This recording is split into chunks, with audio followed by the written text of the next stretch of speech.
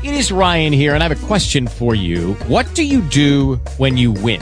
Like, are you a fist pumper, a woohooer, a hand clapper, a high fiver? I kind of like the high five, but if you want to hone in on those winning moves, check out Chumba Casino. At ChumbaCasino.com, choose from hundreds of social casino-style games for your chance to redeem serious cash prizes. There are new game releases weekly, plus free daily bonuses. So don't wait. Start having the most fun ever at ChumbaCasino.com. No purchase necessary. VGW. Void where prohibited by law. See terms and conditions. 18+. Talk shoes. Recorded live. Hi, everybody. It's that time again, but here at 6:01 California time. What is it there, Diederik? 3 o'clock in New Zealand, and it's time for my private audio call. Ta-da! And tonight our special guest speaker is Diederik from Down Under. Well, he's down in New Zealand, which is way down under. Hi, Diederik. Hey, Angela. How are you doing? Very good, thank you. Good, great day here. So, yeah, everybody, this is Diederik. Diederik, this is everybody. No, there's a lot of people on the call. So I posted your document. It's under your picture on our website, myprivateaudio.com. So if anybody wants to go and grab that, if you haven't done so already, I also have a link there to Diederik's YouTube, so you can catch up on that later. Otherwise, welcome to our call. I'm so glad to have you. Thank you, Richard, for referring him. And so enlighten us with your wisdom. Well, wisdom's not for men, really, I don't think. But anyway, I've certainly got a story to tell, I guess, and I'd like to share some things, add into the mix. I've heard a lot of good stories on your show and other places over the years. And I've been on this path for a long time myself, and by way of introduction, I suppose, this started probably back in 2006, 2007 for me, when I ran into a bit of trouble with the IRS, which is not what I'm going to talk about a lot today. But initially, as usual, we start getting angry. Wait a minute. You have IRS in New Zealand? I used the word IRS so that your listeners would know what I'm talking about. Over here, it's IRD. Oh, okay. Same thing. All right. Same thing. Yep. Okay, sorry. International agency. Yeah.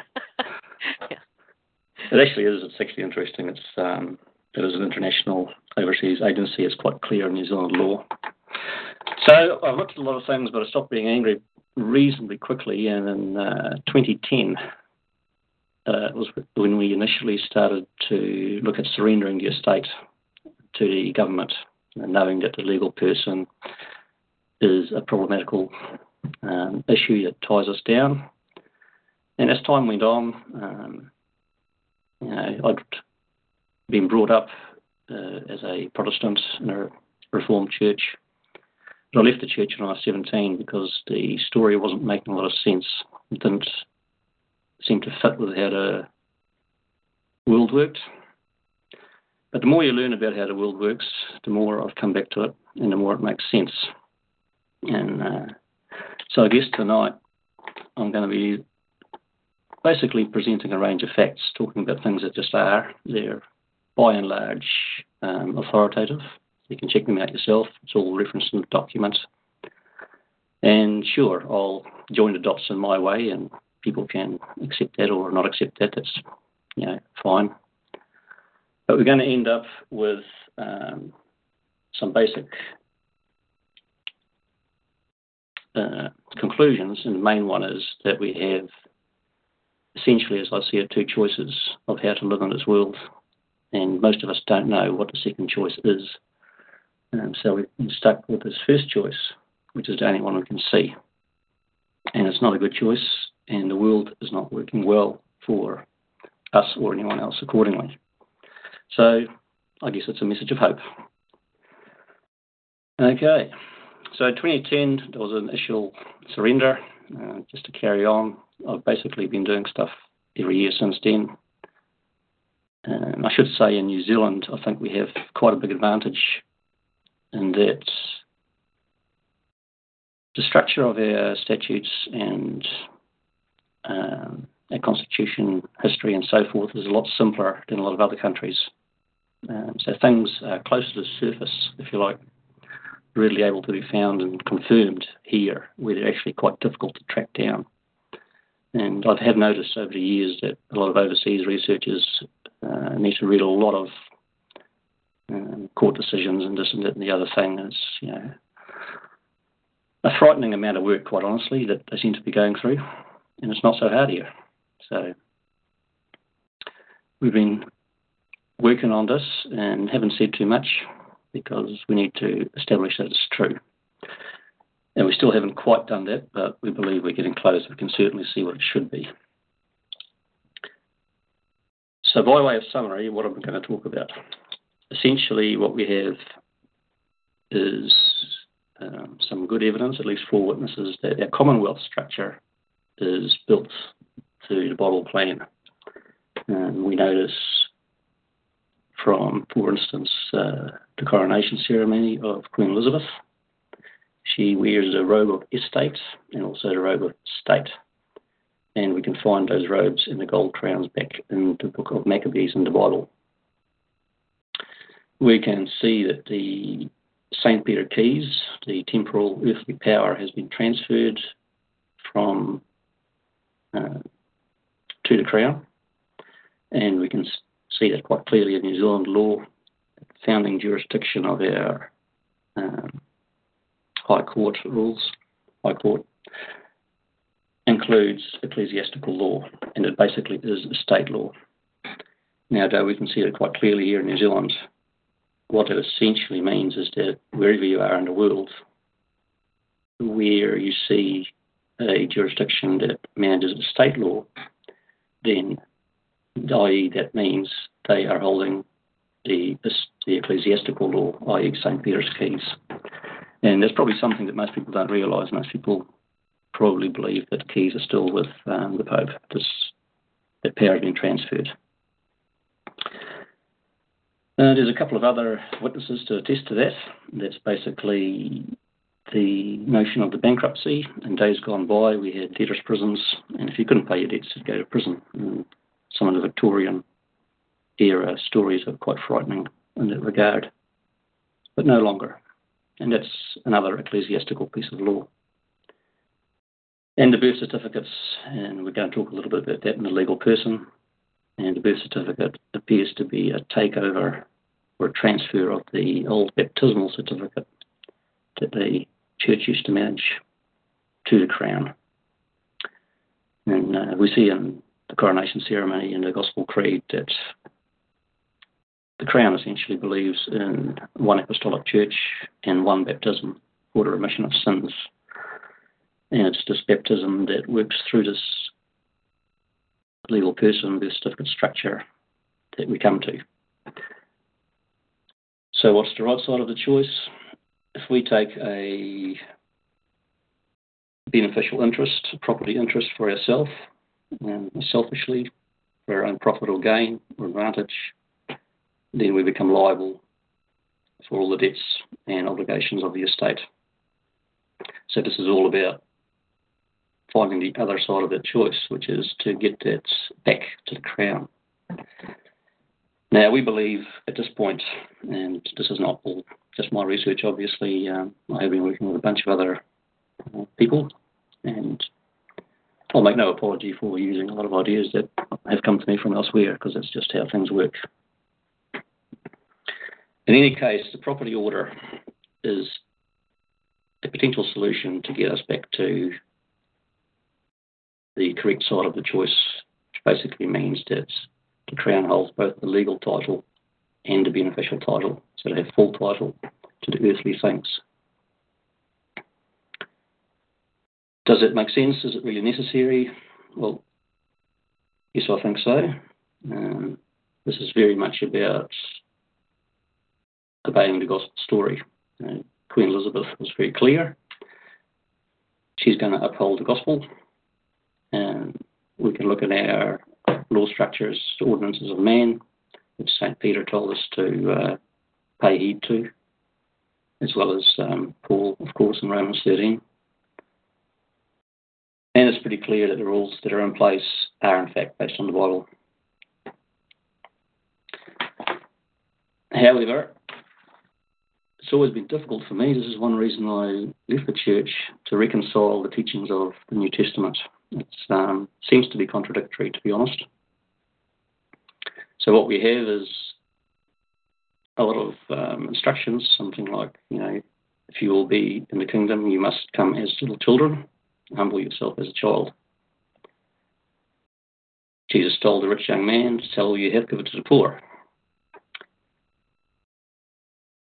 And he also says, render unto Caesar the things that are Caesar's, i.e. the worldly things, the images, just legal fictions, and unto God the things that are God. So, and then Paul tells us in Romans 13, give tribute to God's ministers. In Acts 4 we see, sell everything you have and lay your property at the feet of the apostles. Now that raises a question, of course, what are we supposed to do with this boom property? Because we've got 4 instructions here and they don't seem to line up very well at all. So it's confusing, and I was confused. In addition to that, we have the flee to the mountains and go to Babylon for redemption. So we've got Babylon in the story as well. So what we find when we look at this, I guess quite a key little perspective, is that the St. Peter's Key's power has been transferred to the crown, and that changes everything. Because the crown is, of course, Caesar, it is Babylon. Now apparently it is also God's ministers and also the apostles. So we have a very clear picture that when we're talking about worldly goods, property titles and so forth, there's a very straight story about where to go and basically get that title back. And it's the crown. And from that perspective, we can see that those various apparently contradictory teachings are not, in fact, contradictory at all, but they actually do make sense. Not only that, but we see that our current predicament is basically evidence of the bindings of St. Peter's, that we were promised if we did not basically line up with Jesus' teaching, his new commandments, to love one another. And by that, he certainly meant no property interests for your own selfish ends. So what does this mean? If we come to the end of this, does it mean we're going to be out of house and home, on the street, barefoot in a robe? Beggars? Well, hopefully not. The promises in the Bible are much better than that. And for those of us who are farmers, someone's got to manage the farm. The short point is we don't really know what's going to happen after this, but there is an element of faith there. And faith is a good thing. Not everything, but I see this more as working out that we are relinquishing title, but we can still expect the good things and the use of the things that we need. And Jesus is quite clear about that. In the Sermon on the Mount, for instance, your Father knows what you need. So it'll be all right. And if we consider why we currently hang on to property and save up for our retirements and this, that and the other thing, it's, I don't know, you probably put it down to fear, I'd say. A lack of faith that things will be okay if we just do our part. So that's basically the short message here that's coming. We have a choice. We couldn't see it before. We can see it now, and we think we know what needs to happen. And we believe that the construct is already built, in place, working for a lot of people to achieve that at the moment. It's a very simple process. Basically, we know in the law, one of the maxims of the law, as a thing is done, so it is undone. We know we got ourselves in this fix when we came of age and started signing documents. And there's basically one document to sign without having to swear any affidavits or anything. No court fees to get us undone. That's where we're going. And what is that? Basically, this comes down to the property order. In the family court in New Zealand, it's the family court. So this is the incompetence jurisdiction. But it's important to realise that we're talking about two quite different things, quite distinct things. There's a property order and a personal order. And these are dealt with in different parts of the Act. And I guess a lot of people would sort of wonder about this whole incompetence thing. You know, we're all supposed to be grown-ups, right? And if you think you're not incompetent, well, we're talking about property, so there's a difference. So the two things, part one talks about capacity, and that's basically people that haven't got the capacity mentally or medically or for whatever reason to make choices and look after themselves. And I guess those people are already taken care of, you know, in which sense we see that the Crown really is doing its job. But that's not us, right? We are able to make a choice, and this is what the gospel is all about. Jesus gave us a choice. You know, you can be with me, we can be against me. That's the choice.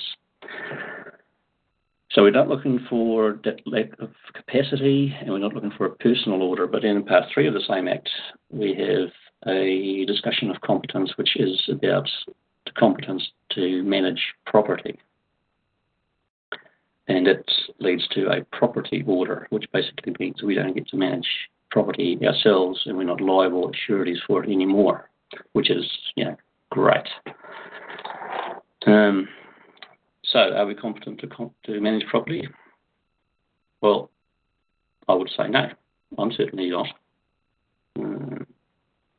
Everything's managed under land statutes. I'm not a lawyer. I don't have a license to practice law. I'm just not competent in that area. So if I need to manage some legal aspects of property in the estate, I basically can't do it. Not well, not competently, at least not fully competently. So I have to go and hire a lawyer. But the thing is, you don't have to go and hire a lawyer because the Protection of Personal and Property Rights Act is sitting there and giving us a built solution instead for us to pass this over to some other administrator or manager. And that doesn't have to be us, it can be somebody else. It could be us, they could appoint us if they wanted to, but it's just not our business. This is where we come as children, if you like. So that's the legal aspect, and there's also the financial aspect, of course. As with the lawyer stuff, I'm also not a licensed accountant. And financial stuff,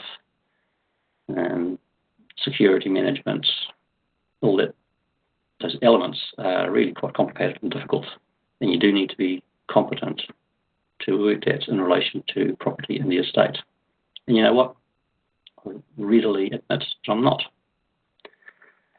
So I believe I'm not competent, not fully competent to manage property in the estate. And I admit it. So that's me coming as a child.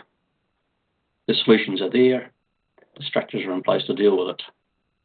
And it doesn't mean that people have to, or the Crown is put to a large burden to look after my daily affairs. That's not how it works.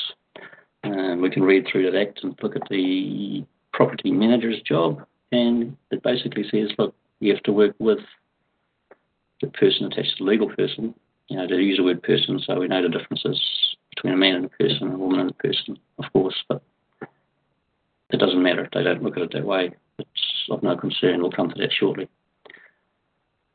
But the short point is, it's their job to take ultimate responsibility for the property, so the liability is off us, but allow us to basically function to the best of our abilities. The property can be settled on trusts. It's explicitly provided for in the Act for other purposes, like, say, the Commonwealth, you know, the greater good for the Crown, so the Crown can do its job. And it allows us a proper pathway to also contribute, because it's a two-way process, right? We expect the worldly system to work reasonably well for us,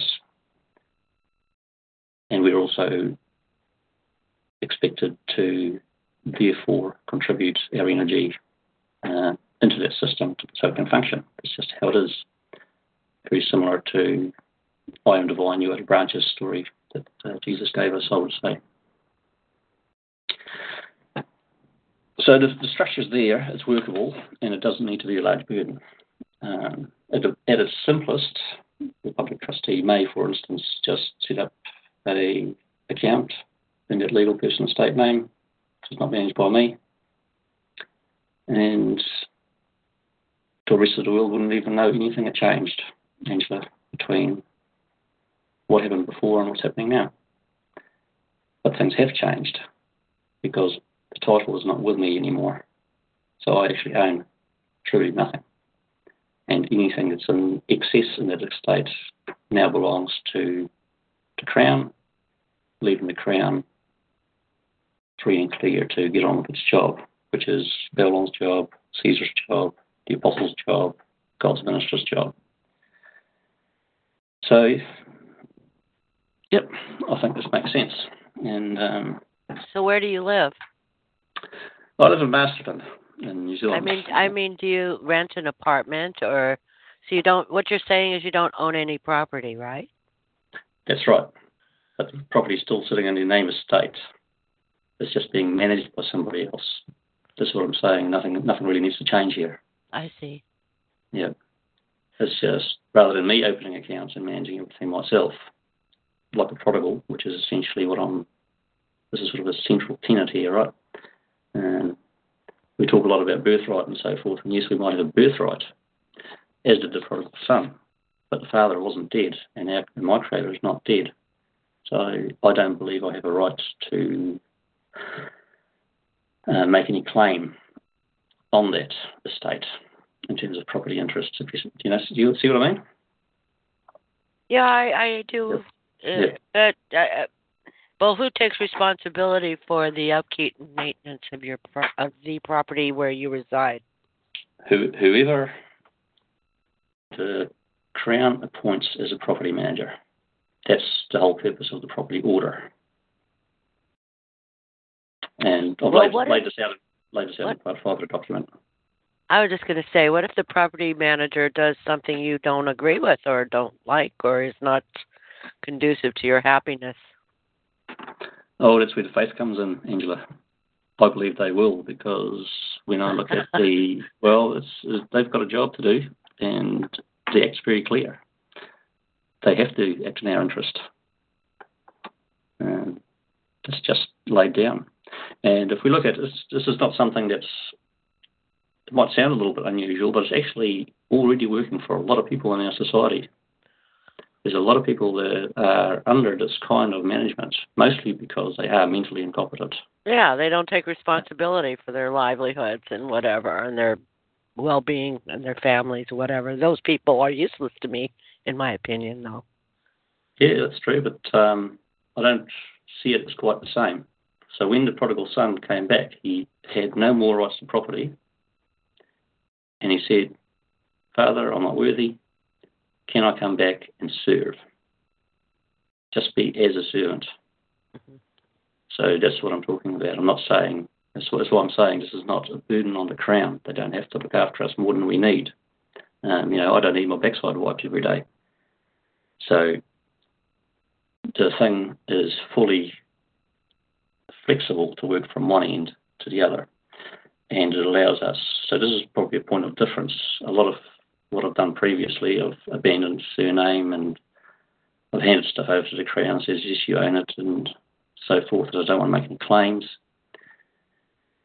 But I consistently get them coming back and saying, no, we won't accept property from you.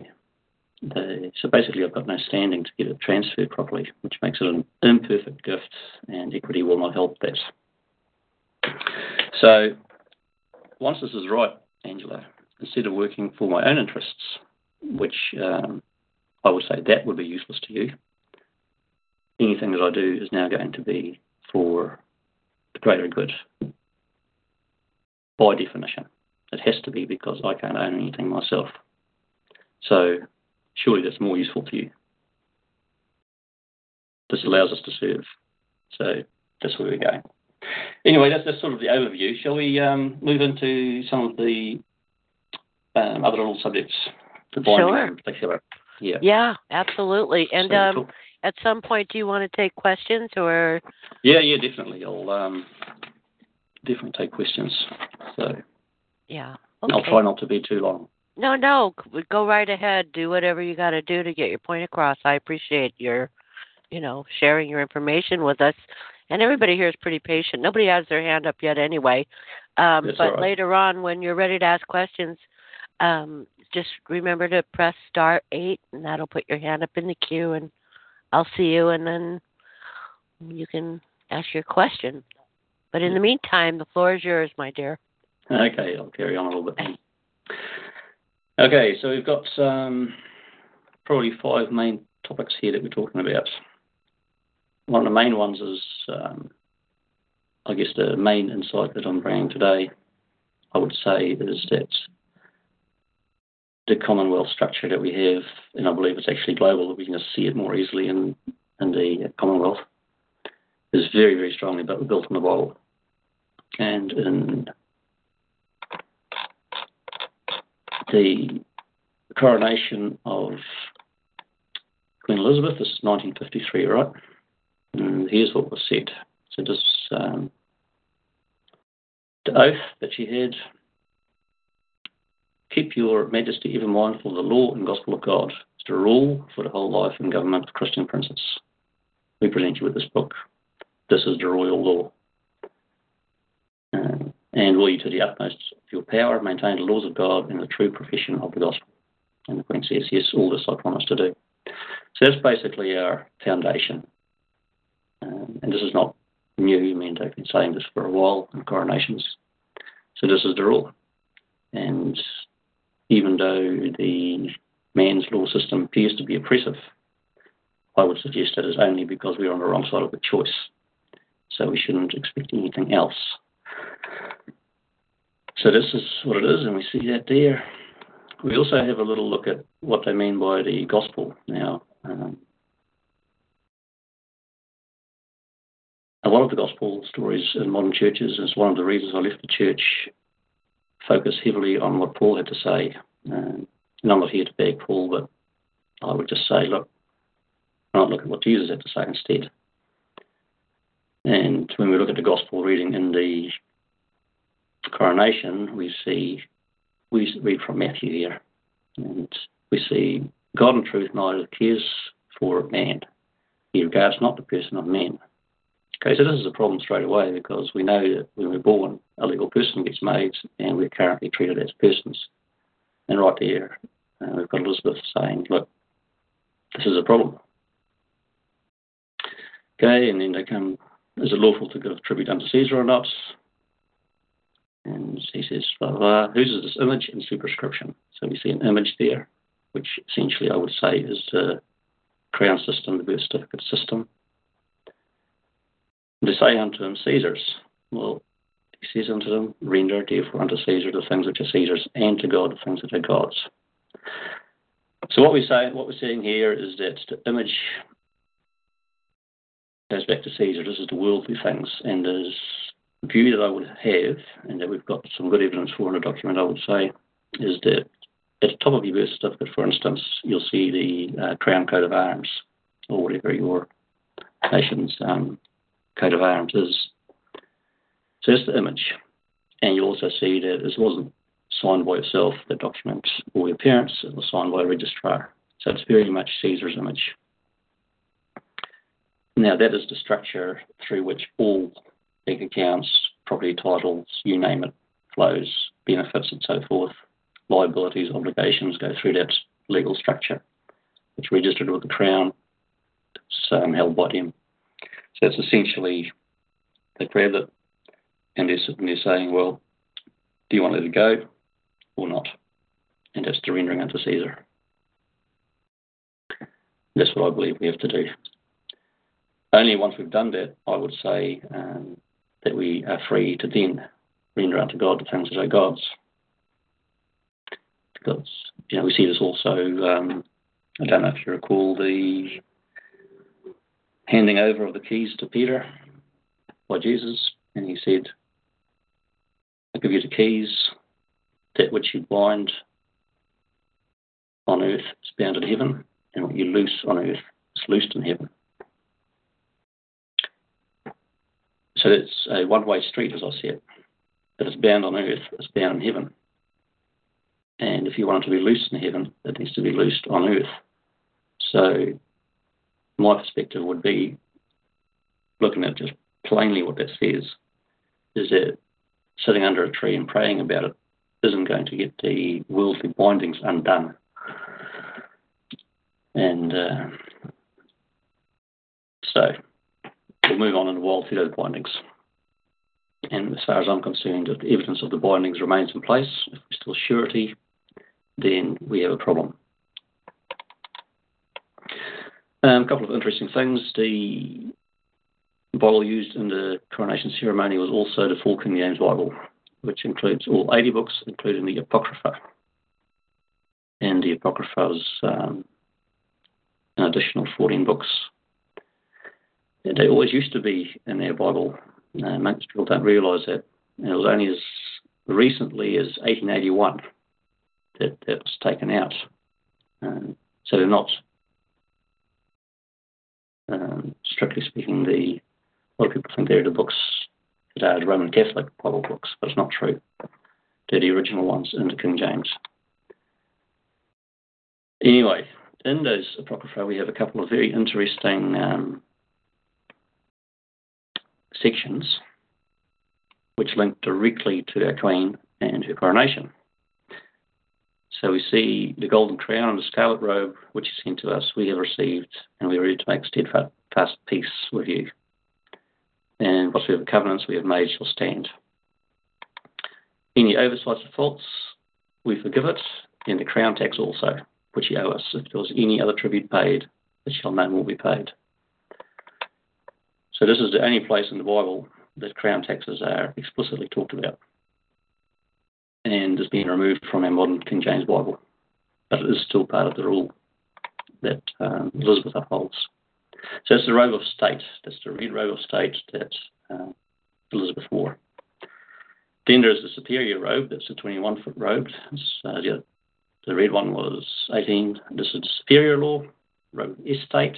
The estate law we know is ecclesiastical law. Purple, solid gold crown woven into it.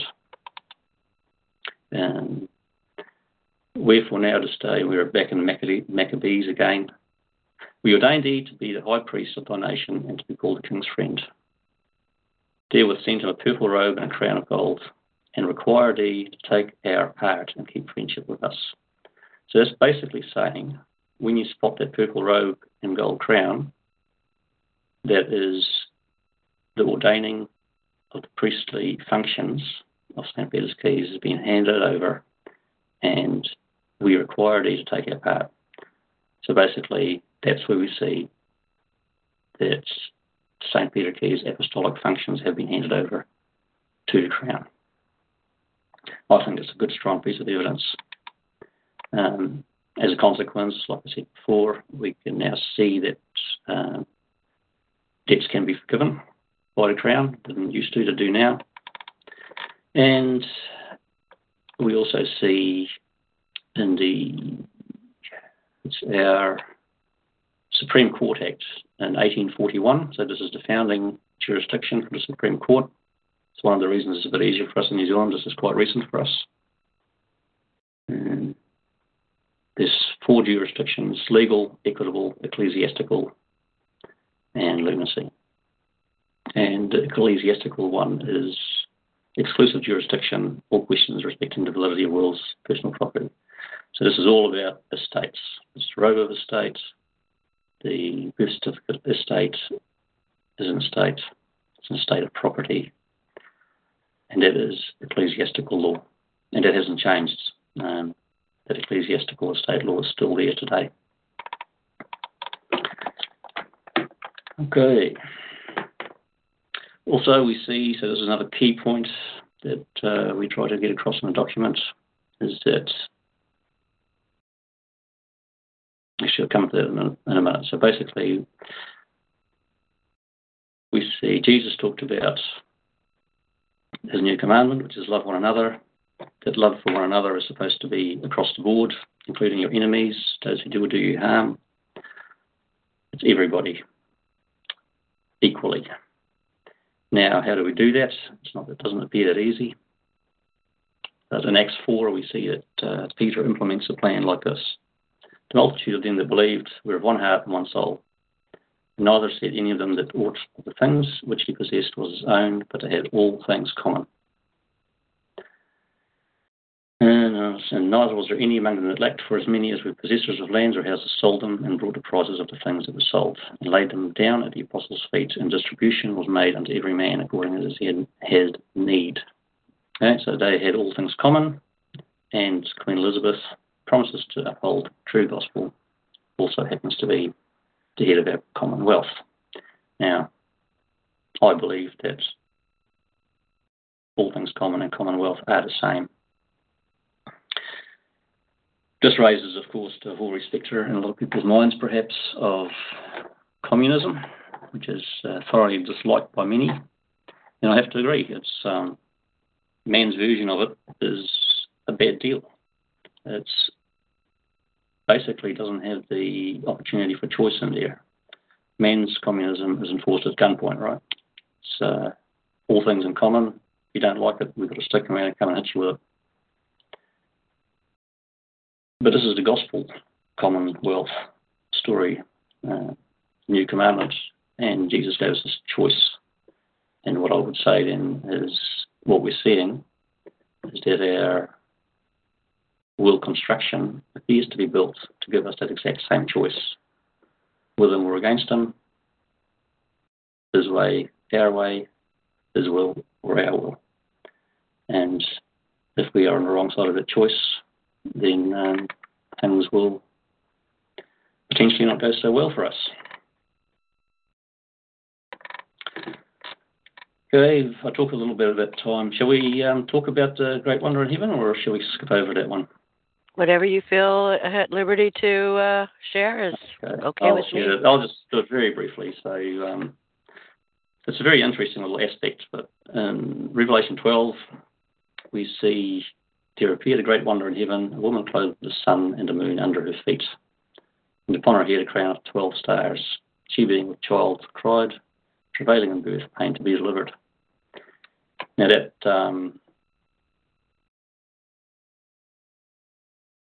that's talking very clearly about Virgo and the crown being Leo, with currently 3 planets, Mercury, Mars and Venus, coming into alignment.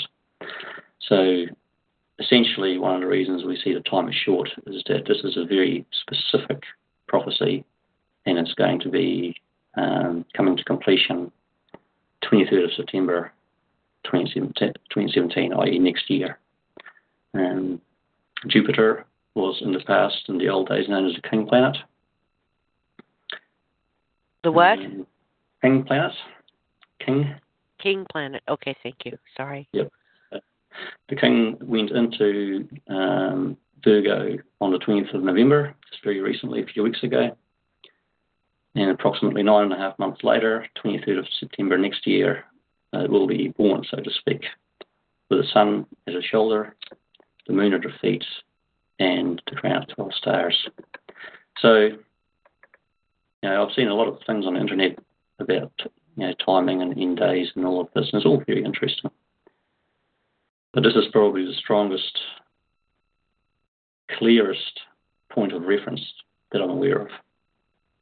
So, exactly what this means, I don't know, but as far as I'm concerned, for me anyway, I'm looking very closely at what it was that the rule book says we have to be doing. And I'm thinking that we haven't got too much time to get this right. It's one of the main reasons, actually, I'm talking to you and sharing this stuff before I've actually brought this to full fruition, if you like. Okay. And we see there's a bit of stuff in the document about the Great Pyramids as well. There's a great book by Mark Bidler. It's quite an old book, 1999, I think. By who? Mark Bidler. Mark. And The Star Mirror, it's called. Star Mirror. and he basically lines out that there's 11 points of alignment on the Great Pyramids, which appear to have been designed to align to 11 key points, key stars, basically around now. And the websites are presented there. Showed it also lands in September 2012, so not 2012, 2017. So that's interesting. It appears to be that the pyramids were built as a warning or a timepiece, a star reader, to say, look, all of this is coming together at this point in time, and this point in time is pretty much around about now, specifically some major alignments in September 2017. It's fascinating stuff. Yeah.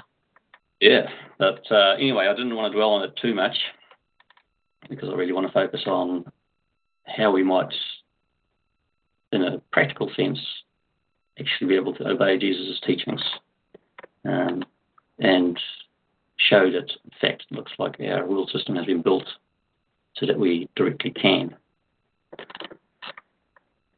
Okay. Yeah, right. We also see here, of course, that we should. I know a lot of people complain about the government and they want to have a bit of a fight. So there's a bunch of stuff that should be. I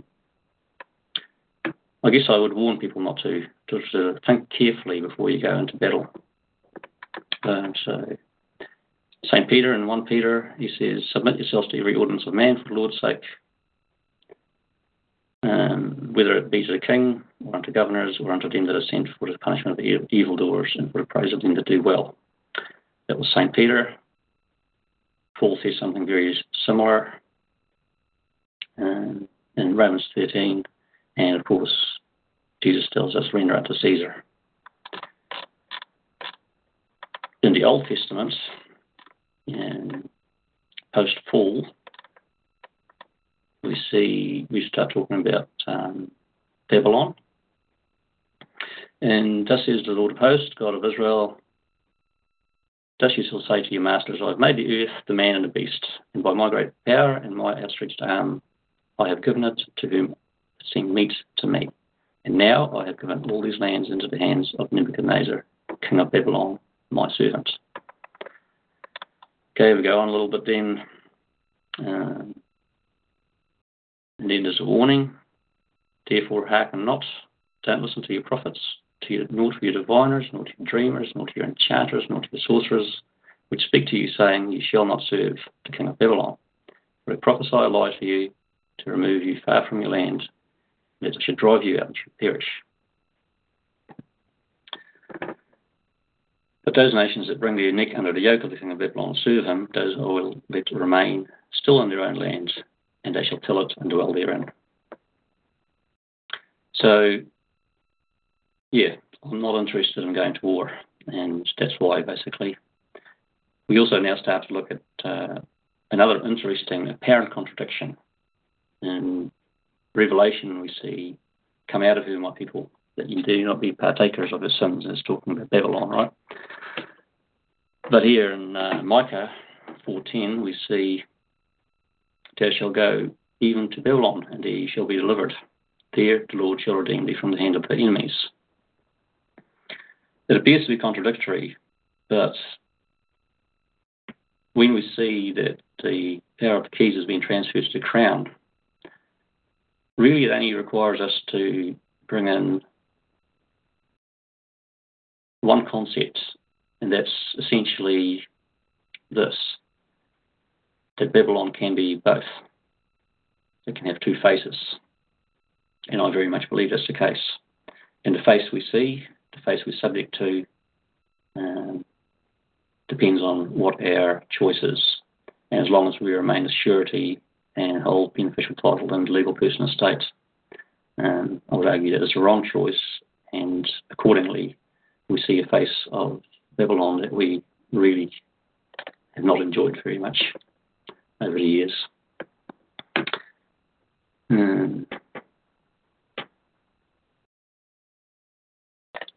Okay. Moving on to one new commandment. I'll just cover this quickly. It's quite simple. There's only one commandment. Excuse me. Okay, so we have two. Matthew, we see Jesus said, "You shall love the Lord thy God with all your heart, all thy soul, all thy mind." This is the first and great commandment. The second is like unto it, you shall love thy neighbour as thyself. And then in John 13:34, we see, "A new commandment I give you, that you love one another as I have loved you. Love one another. By this shall men know that you're my disciples." Okay, so what's this love business? It's not puppy dog love. And in Greek's concordance, we see the Greek word used here is agape, love. The origin is to love in a moral or social sense.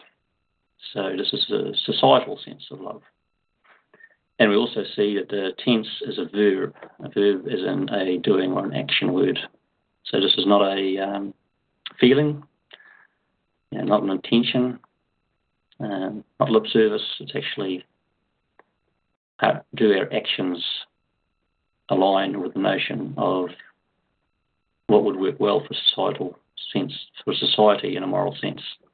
And that's what this comes down to. And we see also here in terms of the concept of the way Jesus explained love.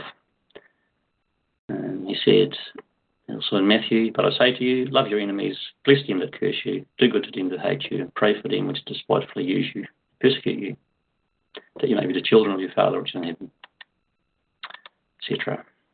And here we also see, "Be therefore perfect, even as your Father in heaven is perfect."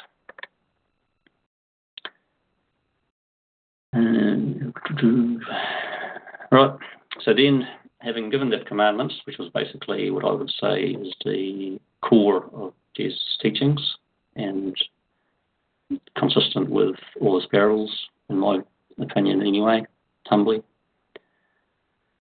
He then gave St. Peter the keys to bind on earth those who disobeyed and loose those who obeyed. "Verily I say to you, whatever you shall bind on earth shall be bound in heaven, loose on earth shall be loose in heaven." And in Acts we see once again that neither said any of them that bought of the things which he possessed was his own, but they had all things common. So that was Peter's model. That's what he did after he got the keys, after Jesus left. And in the story of Ananias and Sapphira, we see that we have to give all, which is what Jesus kept saying as well. So Ananias and Sapphira, if you recall, held back some of the profits of selling a possession. And Peter said to him, "Why hast you conceived this in your heart? You've not lied to men, but to God." And Ananias, hearing these words, fell down and gave up the ghost, and great fear came on them all that heard these things. And the young men arose, wound them up, and carried them out and buried them. So I would say that is an example of Peter using the keys to bind. And as we see in this prodigal son story, that doesn't mean physical death immediately, but essentially being on the wrong side of the choice, not with Jesus, is dealt with as dead. Jesus said, "Let the dead bury the dead." He wasn't talking about physically dead people. And when the son came back, the prodigal son, the father said to the older brother, "Rejoice, be glad. Your brother was dead, and he's alive again." So that's the context in which I usually would interpret death in the New Testament. Okay, moving on, the bindings. So if we see that the Testaments, the Bible is the rule, then we should be able to say, well, the way the world works then should be aligned with what the Bible is saying is going to be happening. And to be fair, I've basically always found this to be the case. For instance, money and property, they're illusions. We don't actually own anything, and there is no money. We can expect this because it says so in Revelation. So he's talking to one of the seven churches. So because You're lukewarm and neither cold nor hot, I'll spew you out of my mouth. Because you say, I am rich and increased with goods and have need of nothing. And know you not that you are wretched, miserable, poor, blind, and naked. That's basically saying if you think you're rich and you have a lot of stuff and you own a lot and you're doing well in this world, think again. You're confused. And that's exactly what it is. We have no money. Briefly on the money, we know that the dollar is a silver coin that was established by the proclamation of Queen Anne in 1704, the then Spanish piece of 8 equivalent. And today, 300 years later, it hasn't changed. Queen Elizabeth has the mourning ceremony, the mandatum, which goes back to the one new commandment, where she gives recipients once a year at her birthday 2 bags. One has the real money, which is specially minted silver coins, and the other is what we currently know is currency, which is not really money. So that's basically Elizabeth giving us notice every year that we don't have money. I won't get into the legal tender rules, but in New Zealand, if you look at a document anyway, these things are laid out very, very clearly for us. So this is not just an opinion that I'm giving you. It's actually written clearly and explicitly in very, very simple language in our rules. A tender of payment of money made in coin, where the coins are more than $10, is a legal tender for any amount. Now, the fact is we don't have $10 coins, and all the other legal tender rules don't provide for a payment of money for any amount. So there you go. It's that simple. We can't pay more than a very small sum. It's just not possible. Okay, you can read that section yourself. I'll leave people to that one because I don't want to talk about money too much. What I will talk about is what we have instead. So what we have instead, there not being $1 in circulation, is a completely debt-based system. Whenever some money ends up, so-called money, ends up in a bank account, someone's got to go and basically borrow it into existence, which means it's debt. There's unforgiven debt going on. And when men are indebted, what we're basically doing is trading in the souls of men. So that's what our money system is.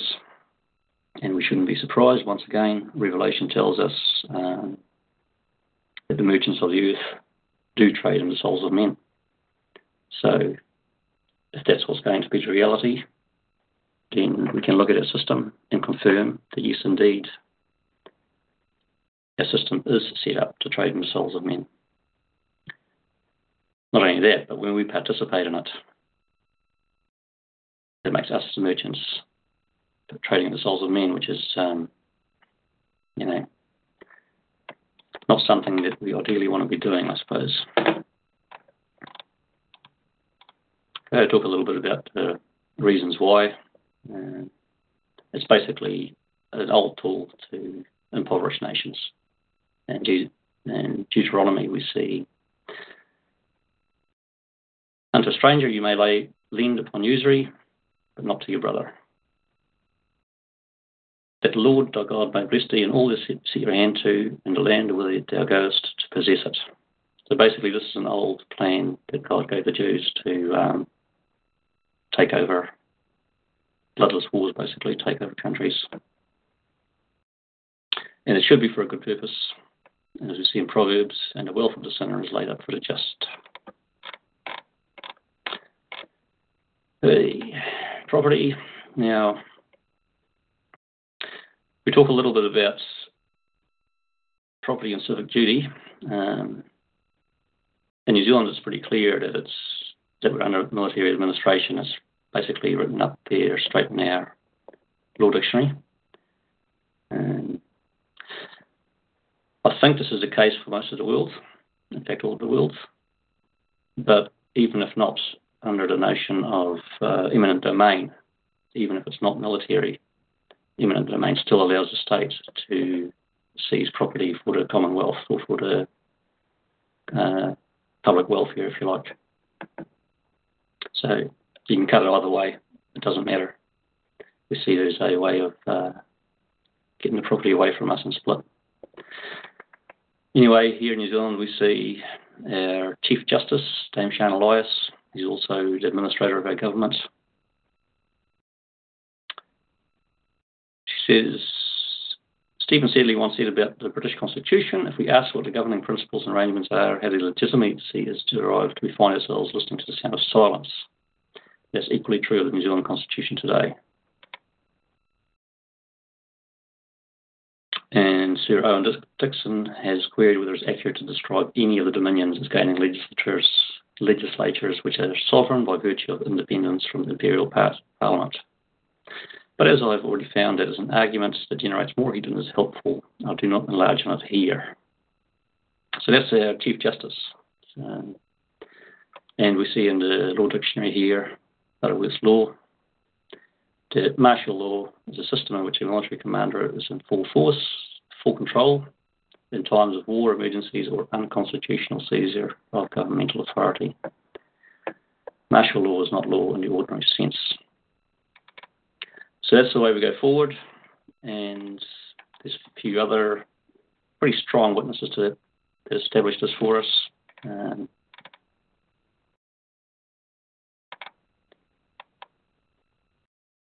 We see the definition of a non-combatant as a person connected with the Navy or Army but for purposes other than fighting. A non-combatant includes a civil contractor and a civilian population. Basically, our Law Dictionary is telling us that if we're a civilian, we're a person connected with the Navy or Army, i.e. the occupying force.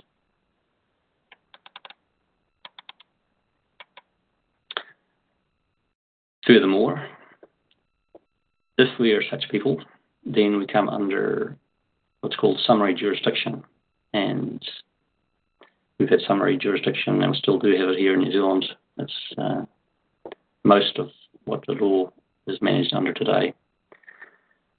And our Petition of Rights Act 1627, which is New Zealand law at the moment.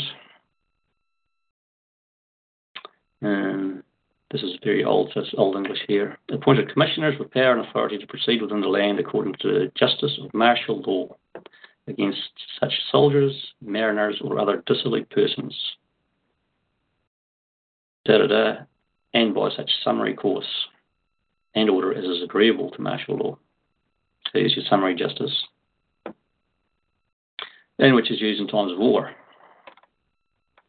which commissions and others of like nature are wholly and directly contrary to the said laws and statutes of this your realm. So basically saying you're a civilian, you're in civil law, subject to summary jurisdiction, and there's clear evidence of effectively military administration / martial law.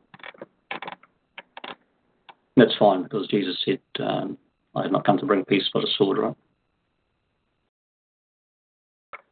Right. I'll skip over the property aspects. Basically, what's happened with property and land ownership is that the title to everything has been seized by the Crown.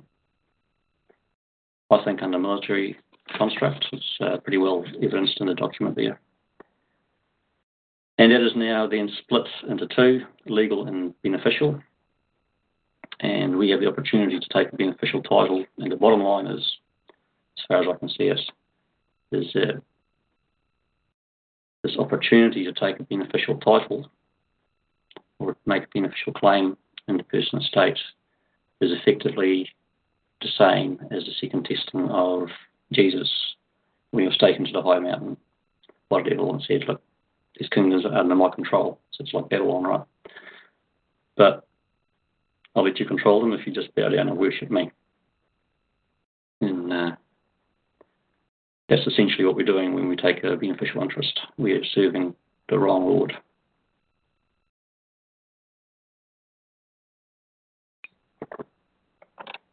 Okay. Moving on to taxes just briefly. I'm not anti-tax. In fact, definitely not I have fought the tax system. Really, I'm not giving advice here. Just, but my goodness, if there's one piece of advice, don't fight the tax system. As long as we're on the wrong side of the choice, that's going to be going badly for you. And the tax system is there, so just do your best. However, once we get this right, we are removed from liability, we're removed from suretyship, and the whole notion of taxes just go away. Because now the Crown has the beneficial title, and the Crown can't tax itself. So the thing just disappears in a puff of smoke.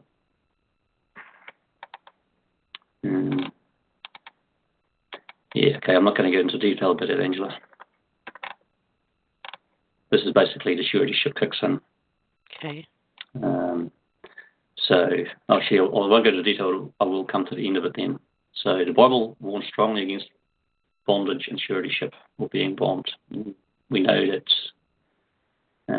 Jesus reminds us that the bondswoman and her son were cast out and will not share in the inheritance. And in the Old Testament, we see he that hateth suretyship is sure. A man void of understanding strikes hands and becomes surety in the presence of his friends. Ecclesiastic paints a blacker picture. Suretyship has undone many of good estates and shaken them as a wave of the sea. Mighty men have been driven from their homes, so that they had to wander in strange lands. And we've seen in New Testaments and Hebrews that Jesus is supposed to be the surety of a better testament. So if we're surety for the national debt as taxpayers, then something's obviously gone wrong, right? Jesus is not surety, but now we are. Now, so the Bible's got some pretty strong words about that, and funnily enough, Bovier's Law Dictionary and Black's Law Dictionary back this up and use even stronger words. Basically, as sureties for debts, it means we're damned to hell. So we look in Bovier's 1856, and we have the definition for damnification. That which causes loss or damage to society. So this is bad news. It's not the loss or damage to society as opposed to, for instance, the societal model that Peter gave us in Acts 4. For example, when society has entered into an obligation to pay the debt of the principal, i.e. that's us, right? So we as taxpayers are obliged to pay the debt of the state to the international creditors.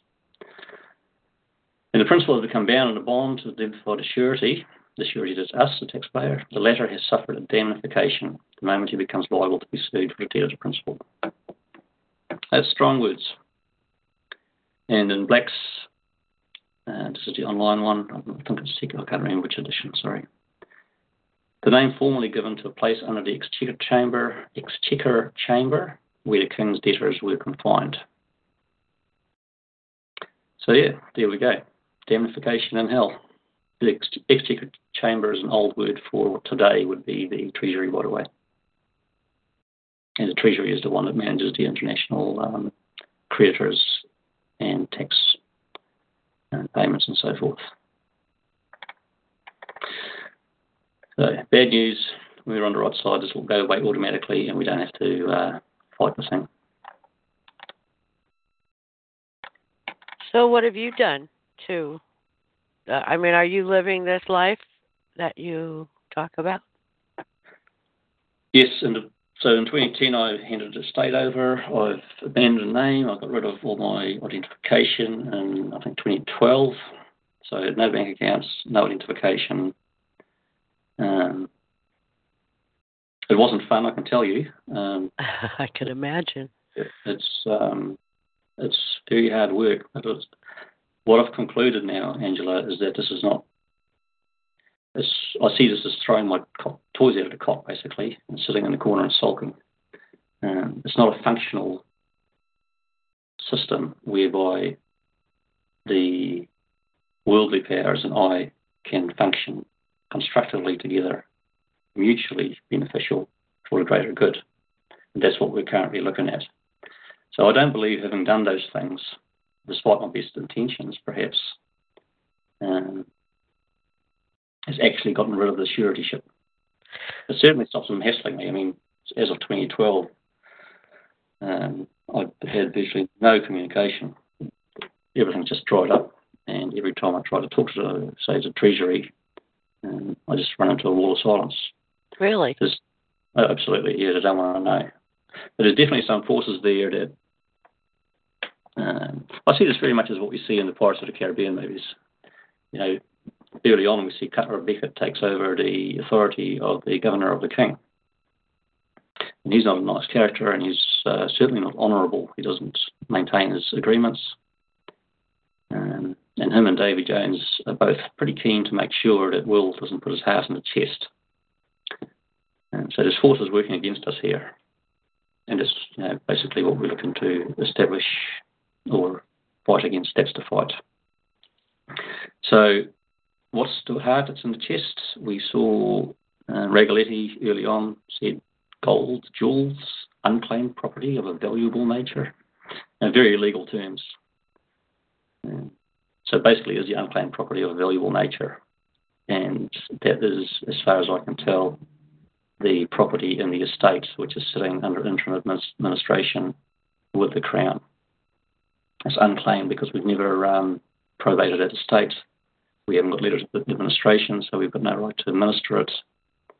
But we've gone ahead and done so anyway, and that's what gives David Jones / Beckett power over us.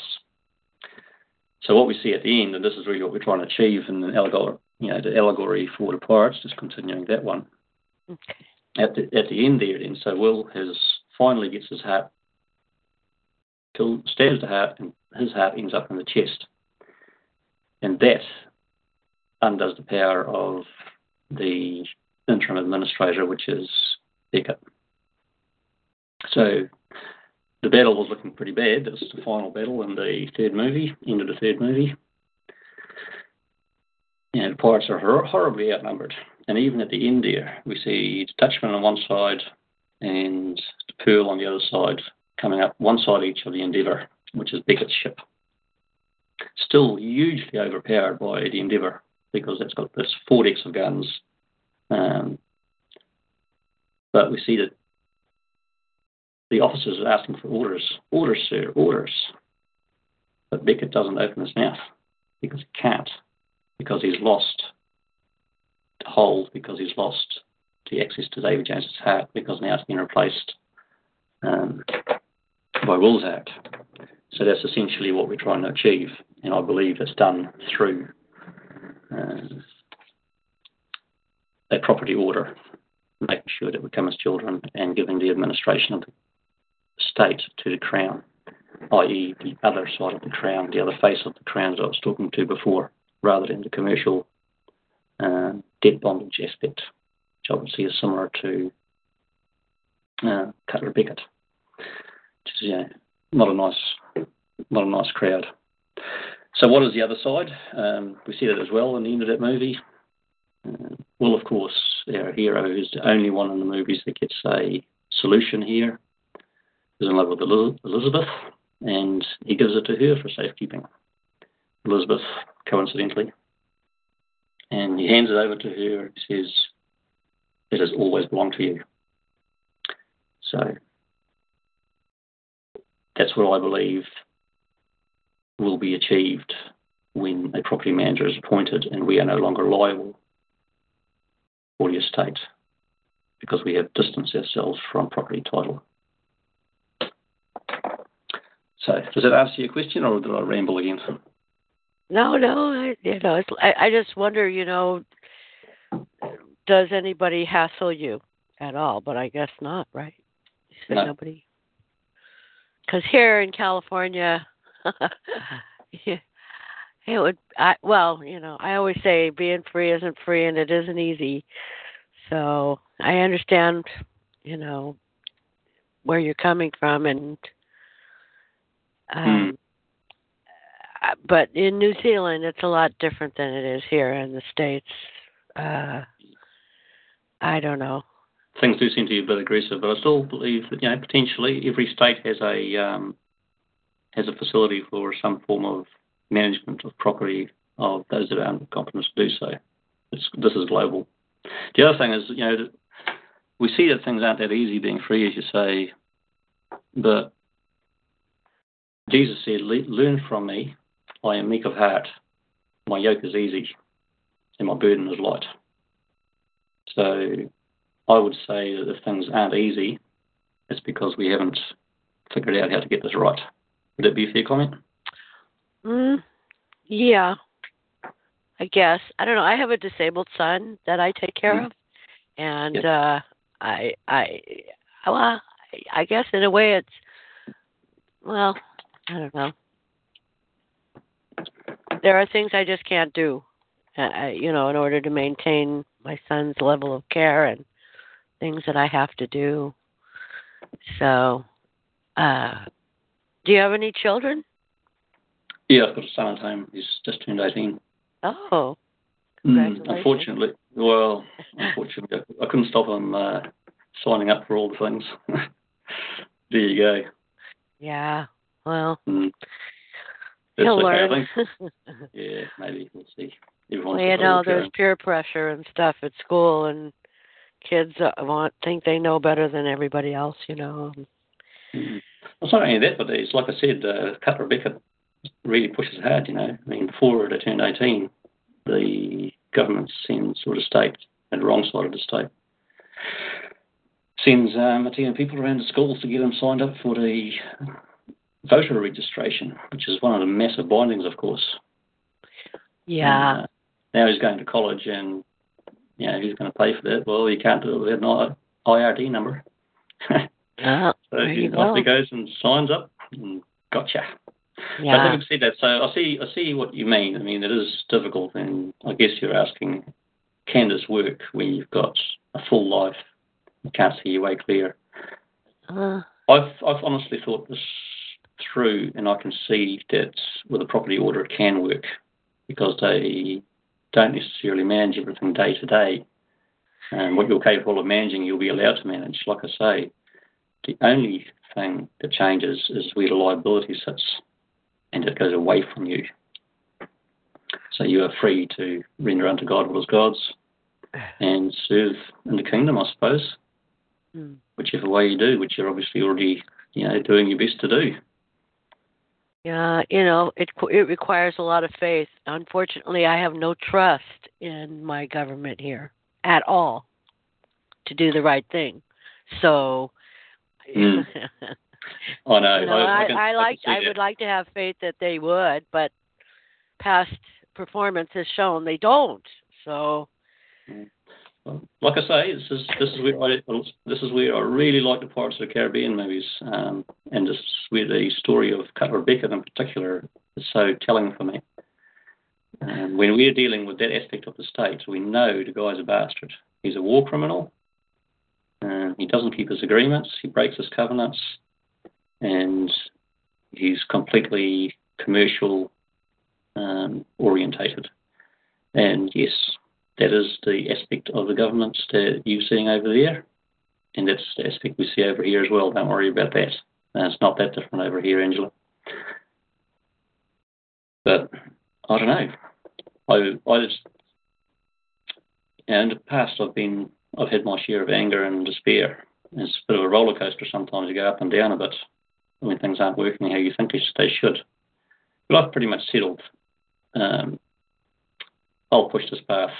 Just as everything I'm seeing tells me that this can be right, and I'm going to push it.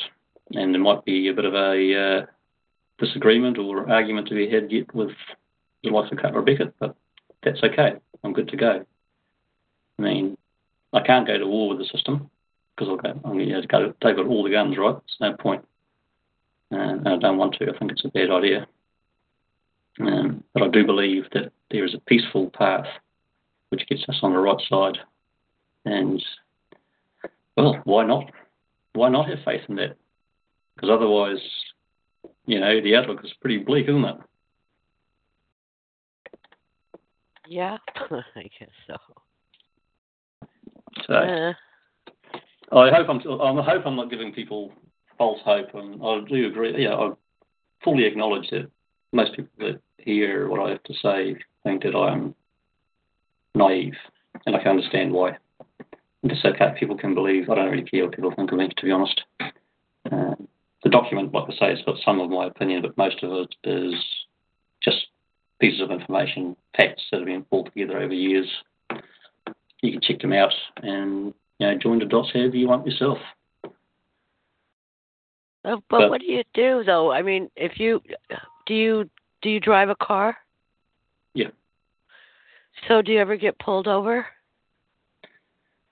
In 4 years, I didn't have a license. No, I didn't. Well, I got pulled over, but didn't get asked for a license. It's somehow things seem to... They didn't ask you for a license. Isn't that the first thing, though, they normally would ask for? Mm-hmm. Usually. Anyway. And so they know you? Is that it? Or do you live in a small town? Or I travel quite a lot around New Zealand. Okay. Yeah. So what, do they anyway, know? They know you by your face or what? No, I'm just another guy in a motor car, I suppose. I don't know. It just didn't come up. It's almost like when you're in a certain position, things happen as they're supposed to. Hmm.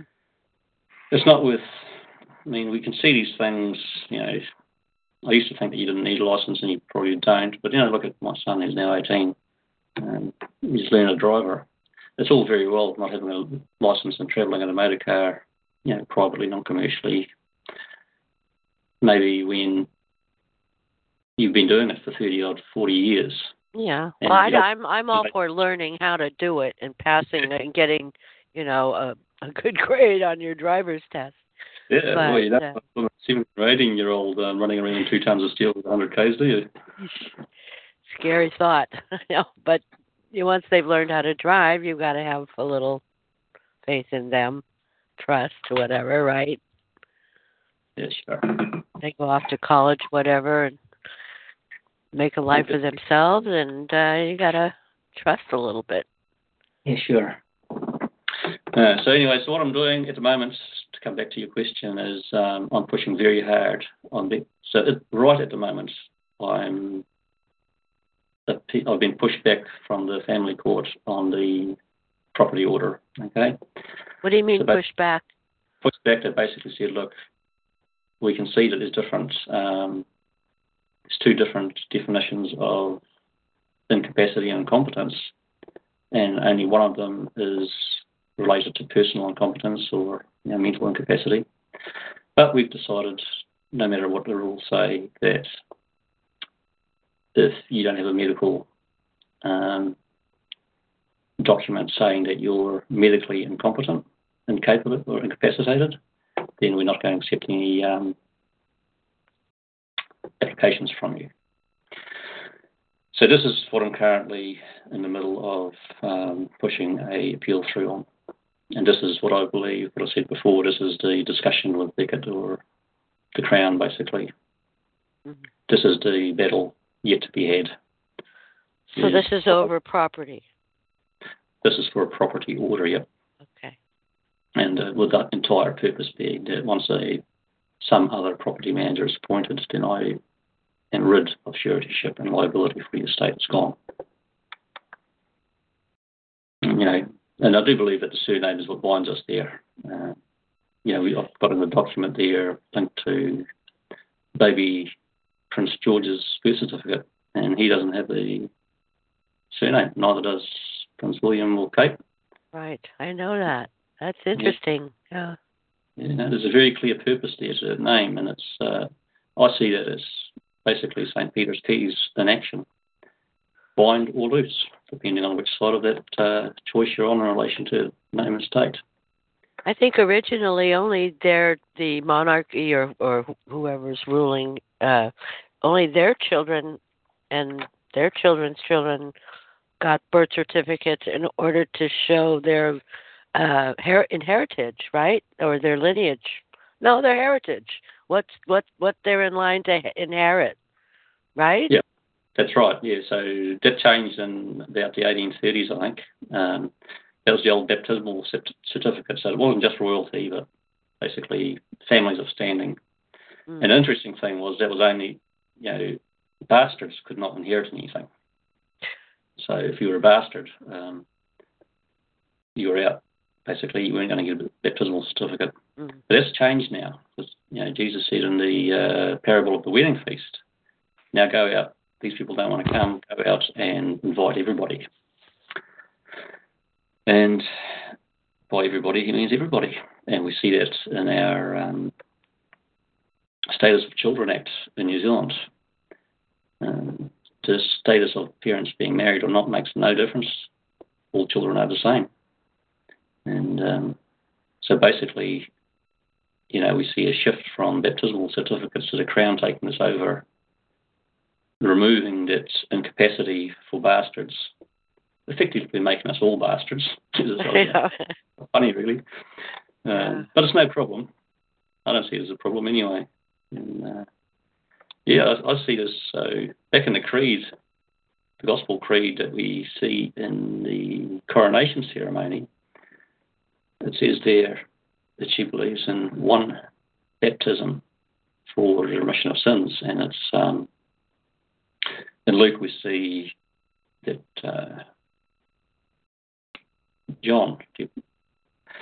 Prophet John, he baptized. He did a baptism of repentance for the remission of sins. And repentance is just a changing of your mind or a turning away, if you look at the definition, or turning to a new thing. And this is basically what I see the legal person estate as. However it's put together, and I'm not going to get into the detail of what I think it is because it doesn't actually matter, Angela. The fact is we have this legal entity sitting there that does hold property, and we appear to be able to have one of two positions in relation to it, liable for it or not liable for it.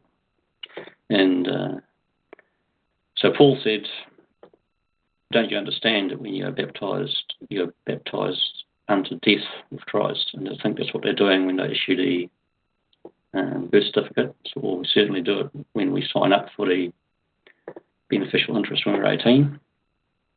And to be born again, so to speak, we need to get ourselves on the other side of that choice, and i.e. Have our status in relation to that birth certificate changed, so we're no longer liable. It's liable sureties and bondsmen for it. And that is what I see as the what was talked about at the coronation in 1953. One baptism for the remission of sins. And, it's interesting. Something else we see in the Pirates as well. There's quite a lot of reference to the ecumenical movement, which is the one church. Jack talks about that. Haven't we all arrived in a lovely place, a very nice place, ecumenically speaking? Who did you say talks about that? Jack Sparrow. Oh, you're back to, okay. Oh, yeah, sorry, I jumped over there. That's all right. And one of his crimes when he was sentenced, which were many and numerous, sinister in nature, obviously the first one was piracy, but the other one was impersonating a cleric. And, he turns around, laughs at the, oh, yeah, that's right, I remember sort of a laugh. That was funny, wasn't it? But nobody else was laughing. And, we see that in the coronation, Gospel Creed, one apostolic church, and one line of authority, keys with the crown, and one baptism. And I think that's why the birth certificate in relation to that choice. And all the other ones, I don't care for them too much, to be honest. Anyway, that's just my view on this. You want to take some questions? Yeah, sure. Let me see. Well, we don't have any. Anybody have a question, press your *8 on your phone with keypad, or if you're on the computer, *8, and that'll put your hand up. And don't have any at the moment. That's all right. No. Oh, we just got one. Want a question? Yeah, sure. I was going to carry on with the until we got someone. Okay, well, let's do one question and then we'll continue on. Brian, go ahead.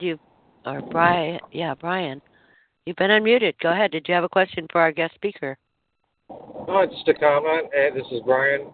I was introduced by your guest speaker this last week, his information and some things he's put up, and he's really just uncovering some fascinating things with the scriptures that have kind of been hidden from everybody, and I kind of applaud him on the research he's doing.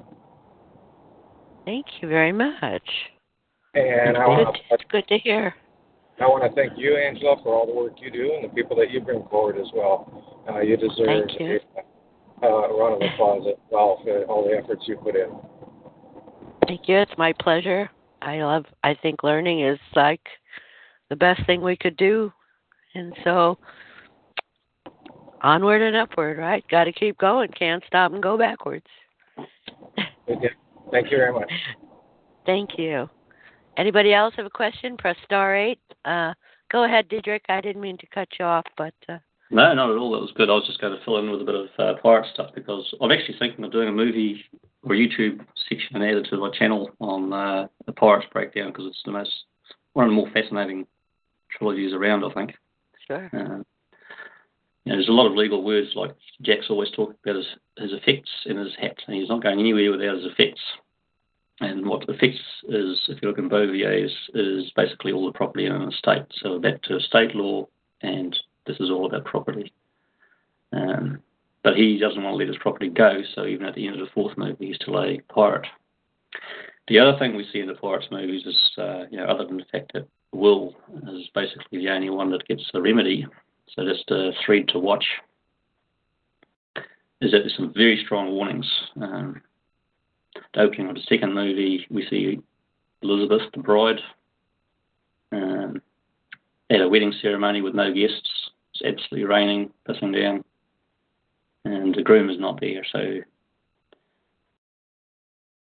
that's what I see as a warning from the system, from the other side, basically, that, look, guys, this is the wedding feast that Bez was talking about.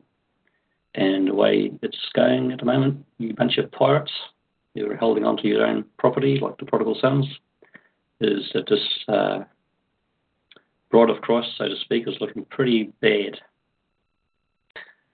Similarly, in the third movie, it opens up, it gets darker. I don't know if you've watched these movies, but now... No, I haven't. I really haven't watched any of them. I've seen clips, but I've never seen any of them. Now you've intrigued me. I'm going to have to go back and watch these movies. Oh, absolutely fascinating. So anyway, there we see, look, they've gone to martial law, so anyone that's thought to be a pirate is going to be hung by the neck until dead. And you see not just one or two piratey types, but you see the entire town emptying out. Men, women, children, all in chains, taking turns to be hung. Take heed. It's a warning. If we live our lives with any aspect of selfishness, which is contrary to what I would interpret as what we should properly be doing in relation to Jesus' teachings, for holding on to the beneficial title, be warned. So these movies are warning, and they're also linking us very strongly to the estate law. Several times, we see Jack pedaling around in a coffin. When he gets the key, he falls into a hole which happens to be an open grave, and he sticks his head up, and he's not quite dead yet, but he's in the grave. It's like a little revelation to him. Oh, right. And he carries on. And these things come up regularly. Anyway, we can probably leave it for another day, because like I say, I want to think that one through a little bit more, and just to exclude some of the lines. Probably one of the reasons, just on the last point on those movies, is that, especially in New Zealand, but this will be true for most of the Commonwealth, is that those movies actually give us a very strong link to our history. It starts off with the Union Jack, Governor of the King's in control. Then Cutter Beckett comes in, this flag changes to this blue maritime war flag, which is what our current New Zealand flag is. We see the Governor of the King is locked up, his power is taken away. That happened in 1977 with the Seal of New Zealand Act proclamation. And then 6 years later in New Zealand, we see that the governor authority has moved from the Queen to the state by proclamation rather. And that's what we see when the governor of Port Royal takes Beckett's deal and starts working for him. So those points of history moving through they tie very closely to our system, which is why one of the reasons I love those movies so much, and it gives us a context. In fact, I'd have to say a lot of the clues, over the years, I've been really stuck with trying to figure an aspect of this puzzle out. And there's a few movies I like that give some good clues. Labyrinth is another one with David Bowie, that old one. But the pirates are on top. The detail and the content in there, and accuracy and precision with which it is delivered is just incredible. So, anyway, I'll leave that for another time. And what else do we have? I haven't quite got to the bottom of the document yet. We have another question. Righto, carry on. Yeah, just drop it with questions anytime. I'm ready for questions. Okay, Katie, you've been unmuted. Hi, this is Hi. This is Katie, and Hi. hi. I have read the whole Bound in the Wrong Side of the Gospel, and so has my son, who's incarcerated, and it's taken us to a whole another level, and of understanding. Anyway, it's just awesome, and I just wanted to know: is there any way I could email you or talk with you, because there's some things I want to know about someone that's incarcerated. And sure. If you look at the YouTube channel in the description of the videos and bits and pieces, I've got an email there. It's prodigalsgospel@gmail.com. I can email you then. Yep. Oh, and sure. that's on where? On the YouTube? Yeah, on the YouTubes. They're on the... There's a link to the YouTube channel on our website if you go to myprivateaudio.com. Oh, myprivateaudio.com. Uh-huh. And if you go to the guest speakers page, I think I have it. Let me go check. Okay. Because I have it on the TalkShoe page. If you click where it says, tonight's call, yeah, there's a link there on that page. But I'll find it. Yeah, okay. It'll be permanently on the guest speakers page. No, I should say too, Katie, that I'm happy to have a discussion with anybody, obviously, about anything. There are limits, I don't give legal advice, basically. So that's just a little disclaimer. But by all means, give me an email. We can have a talk about stuff. Well, when we do the property order and things like that here in the U.S., it's something we have to put together our own documents, or is anything put together here in the U.S.? Do you know the act here? Is there anything that we can go by? No, I don't. I mean, this is what I've basically put out there is in terms of the New Zealand stuff. And in New Zealand things, legal stuff does stop when the property order goes into place. So you're out from under the law, so to speak, right? But for other countries, I've made no effort at all to align that to how other countries deal with their incapacitated or those of partial incompetence. Okay. But I do know that every country in the world does provide, or every civilized country, so to speak, does provide that somewhere. I've been searching since Sunday, looking for information. Anyway, I'll... What's your son incarcerated for, if you don't mind me asking? It was vehicular homicide. Oh, my gosh. Well, I'm so sorry that you're going through this. Yeah, well, once we do this, it looks like that could shut that all down. Faith plays a big part. Yeah, I know, and we have that. But I mean, here in this article, it says on page 33.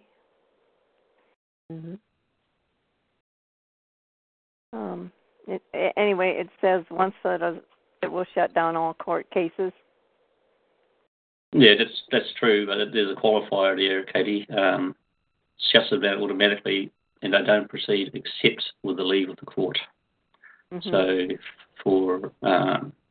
the court can give leave to proceed. And in the Bible we see that we are warned not to use our freedom for selfish ends.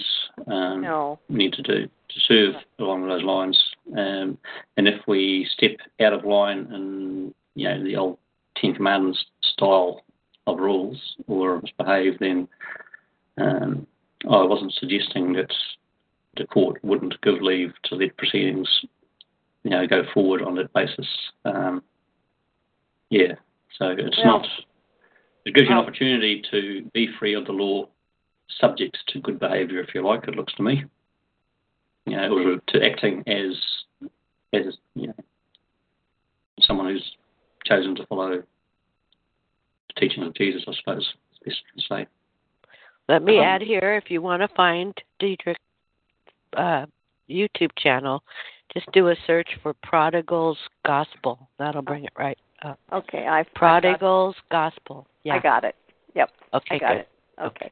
Well, thank you, and I'll get a hold of you, and we'll talk a little bit more, okay? Sure. Okay. Thank you so much. Blessings.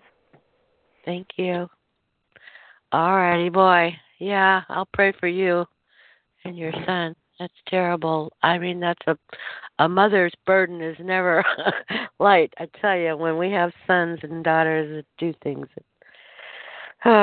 we love them so much. We just want them to find their way, I guess. Anyway, that's it for now. Go ahead, Diederik. Do you have anything else to say? We've got someone with their hand up, Donaldson. Yeah. But I refuse to let him on because he disrupts the call and he goes on and on and on and on and on.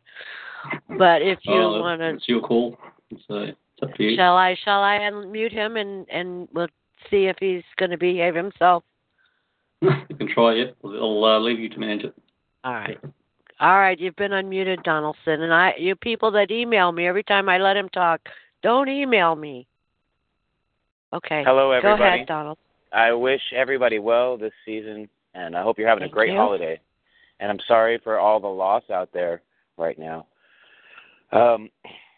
Specifically those that are on the call, but also for them, the Oakland thing that happened. And all across the planet, really, there's a lot of stuff going on. Here's the thing.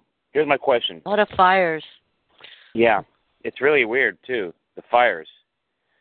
Fires have something to do with rebuilding. When it comes to the Illuminati agenda. Sacrifice. Oh, man, You're right. Okay, let me give you the question. Sure. It's basically, sir, I've heard you talking for a while. It is hard to hear you, just so you know, a little bit, because of your thick accent, Nate. But the question is, do you have any evidence to prove that minors cannot hold property? What are you going to give me to convince me of that? Because I have it on pretty good knowledge here in the States that the Supreme Court has already ruled that minors can take and hold property. Okay. I'm not a minor. I don't see what's relevant. A property order moves a property management to a property manager for someone who's not a minor. Minors are dealt with separately under the Care of Children Act. That's a separate piece of legislation. So whether minors can own property or not is not relevant, I would say. So you said the Care of Children Act. Yeah. Well, I mean, you said earlier on the call, I thought I heard you say that minors cannot own property, and they're treating us like minors in the system. That was my interpretation of what you said.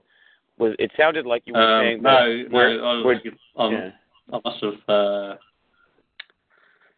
Maybe I was leaning into. I said that, I don't think I said that. Otherwise, that's not the case. No, minors are under 18. They're dealt with separately, and it's not really relevant here. Well, the competency. It has to do with the whole issue of, being able to own property and being legally competent.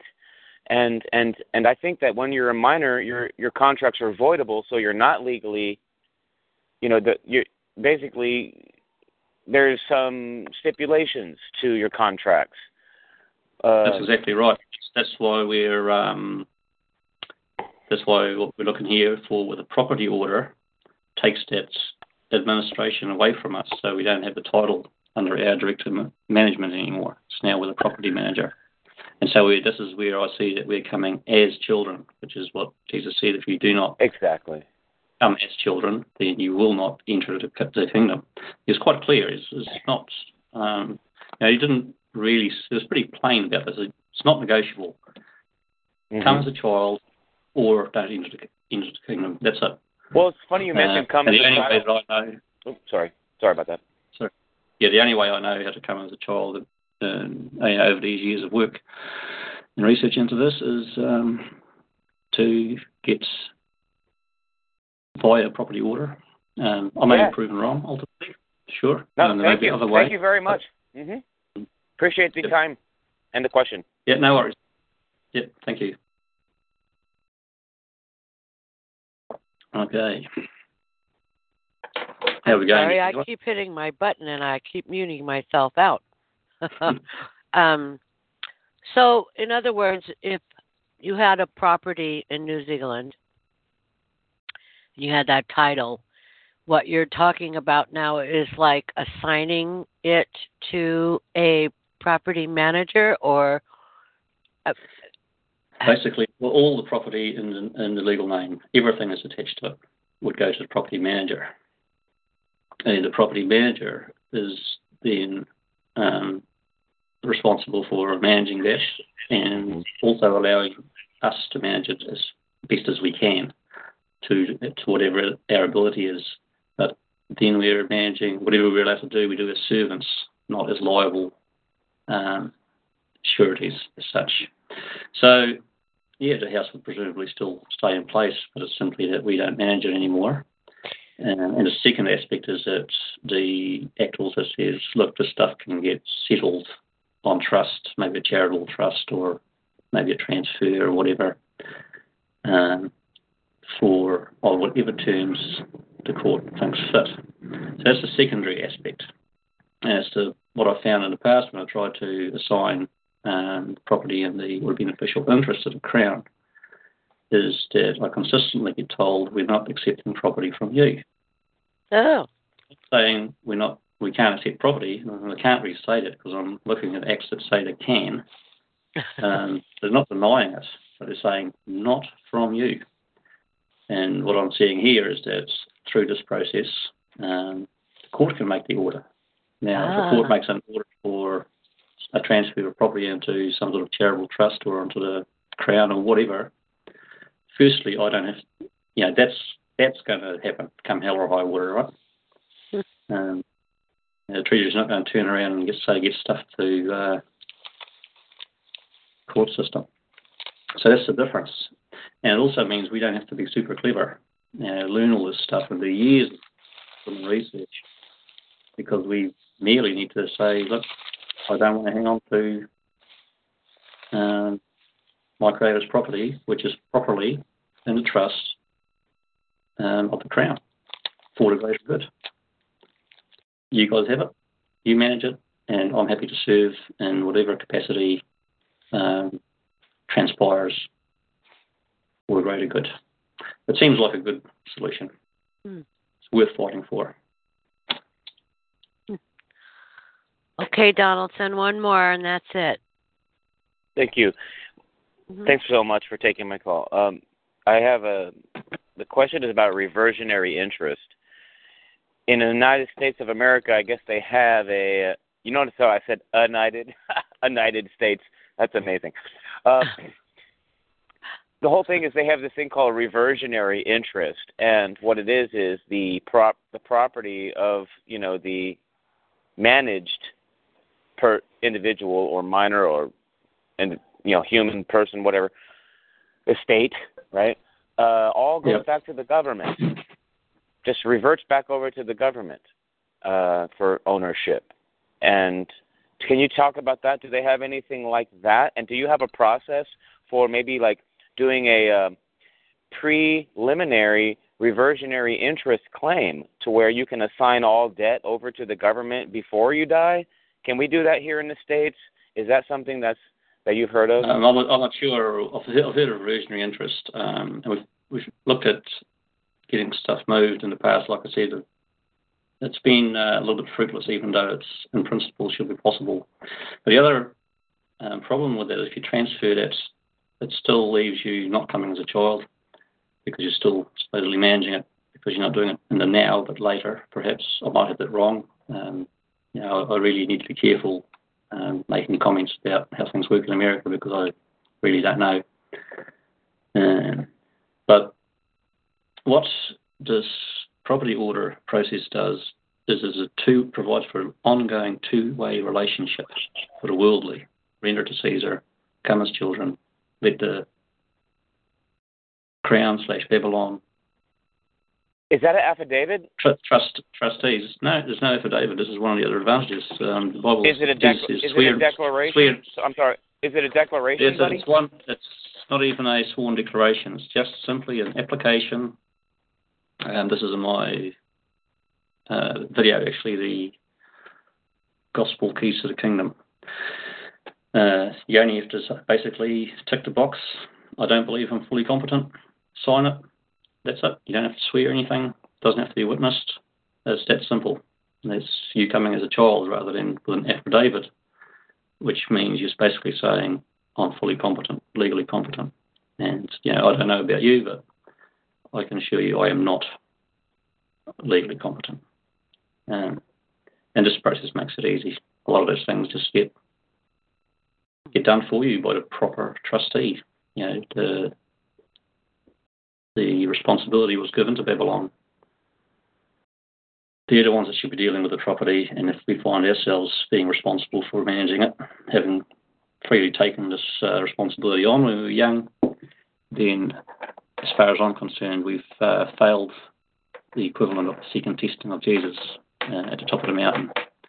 When he said, people said, look, help yourself, I'll let you manage this, give you control, give you the stuff that was put into my trust to manage, and just worship me. And Jesus did not make that mistake, but we all have, of course. I don't know anyone that didn't sign up for this when they were, legal age, 18 or whatever. So no, there's a lot of options we looked at to answer your question, but more that are similar to your reversionary interest question. I haven't certainly not made any of them come to fruition, and I've pretty much lost interest in that approach. It's complicated and requires us to be competent. I look at someone like one of my sisters, 4 young children, can hardly see her way clear at the end of the day. How's she going to spend years doing legal research into this complicated stuff? She can't. I've had interesting conversations with my father. He just died recently at 80 years. He could see it. He was interested, but at that age, not quite as quick mentally anymore and fully dependent on the state already. So what's available that allows all of us... Well, what would you know if your father was alive today? What would you advise him to do? I'd say basically there's going to be a property order equivalent that can be taken over that will allow you to state your wishes in relation to your property of it going now into management by the state and in some form of trust. I don't think they have trust law as such in Europe, in Holland anyway, in favour of the greater good, as commanded by Jesus and as demonstrated by Paul in Acts 4. But you said he was totally dependent on the state at that point? Yeah, sure. He's 80 years old. He's not okay. Can't go and work. Everything's benefits, right? So how do you? So when you relinquish everything over to the state or whatever, do you maintain your well? I mean, he was. I'm assuming was getting like Social Security or Medi-Cal and all like that. It all carries on. It's just it carries on. Okay, so it's not. You're not giving anything up. You're just releasing responsibility or ownership. You're releasing title. So yes, you're releasing ownership, the beneficial ownership. Remember, There's not good ownership. Yeah. Not good title. It's only basically obligatory title, I'd like to call it. It's one of the bindings. When we take beneficial title, we have to serve the legal title holder. Mm-hmm. We owe them our fealty, and that's the wrong choice. Mm. So yeah, this is essentially what I'm pushing along. This is the path I'm on. I really appreciate it. Very interesting. It's a big test of faith for sure. Because especially here, I don't know, people are so dependent on. Well, I guess they're dependent on the government for everything. Well, not everybody, but a lot of people. I mean, we have a lot of people here in California, especially, that are very, very dependent on the government for their, housing and food and medical and schooling and everything.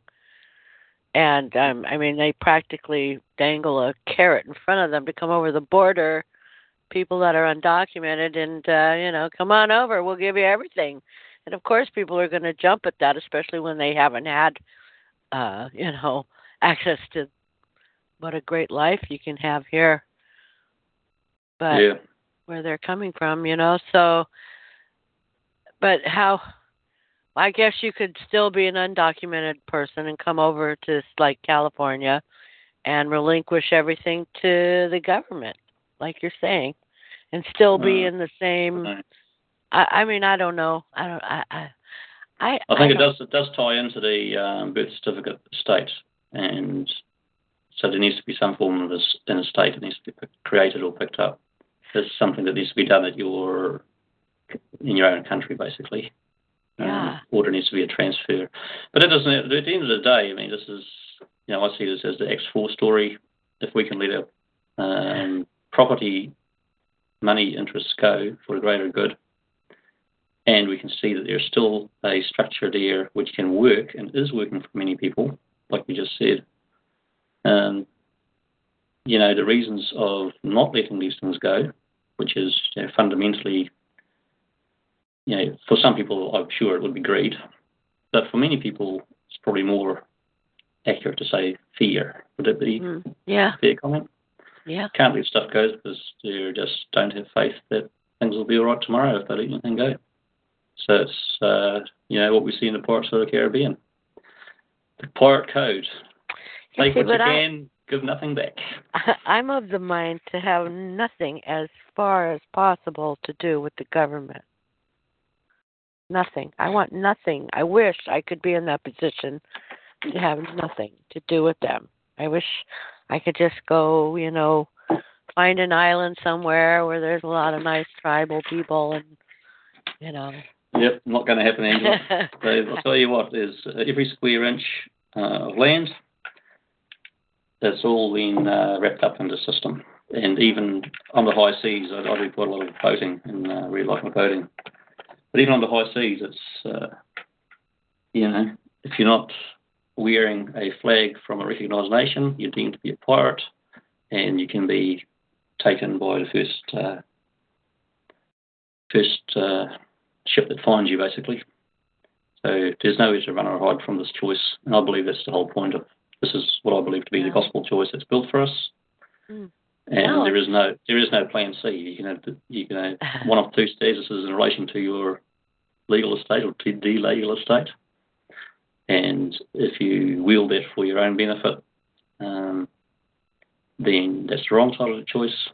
And if you relinquish that management of the earthly, render it to Caesar, that leaves you free and clear to serve, and also empowers the state to carry on. So I see this as what I'm seeing here is a workable system that doesn't have to exclude the Crown, and like I say, the Crown can have a different face. So I do understand why people get so angry with what the Crown's doing, but like I say, I would make that an allegory with Cutler Beckett. He really was a bastard. But my belief is that when we're on the right side of the choice, we won't have to deal with Beckett anymore. And we see him destroyed at the end of the third movie. Wow. Well, it's been an interesting call. I hope you'll come back and see us again. I'm not cutting you off now, but I'm just saying before anything else happens. You know what happens is my Skype cuts me off, and I don't want that to happen without me telling you thank you and all like that. No, I'd like to thank you too, Angela, and just for those people who are stuck in here for this time and still listening. I enjoy Angela's calls, and she's any contribution to help Angela out, I'm sure she would appreciate. So I just thought I'd add that in, and just on her website. That's very kind of you. Thank you. But no worries. I appreciate you coming on and sharing your information with us. And I was going to ask you, do you know Vic? Adam Beck? I had a chat with him once, yes. Oh, because he's on similar lines as you. You guys should get together. Yeah, we had a chat. Very similar, certainly, I think. And I don't want to speak for. He's on the call. I don't want to speak for Adam's opinions at all. He's got his own opinions. But we appear to be, certainly in terms of the end objective, the same. Although I don't think he'd want to conclude that he's very much inclined to agree with the way that I'm approaching this. Well, I'm just going to say you guys should talk. Yeah, no, we have actually talked, so we're not entirely in agreement. Well, but largely on some of the big issues, I think. So yeah, sure. Yeah, he's on. I see you on here. Restore Kingdom of God. So he's been listening. Well, that's cool. Well, I would like to have a call with both of you on at the same time, and you guys can, go back and forth and talk about your opinions, and that would be a good call. Well, maybe for another day. Yeah. So this one's scheduled for 2 hours. I think we just sped up. Yeah, we're at the 1 hour and 56-minute mark. So. I'm happy to leave that there for today, Angela. Okay. Thank you so much. I appreciate it. And it's a pleasure meeting you. This is our first time talking. I hope it's not our last.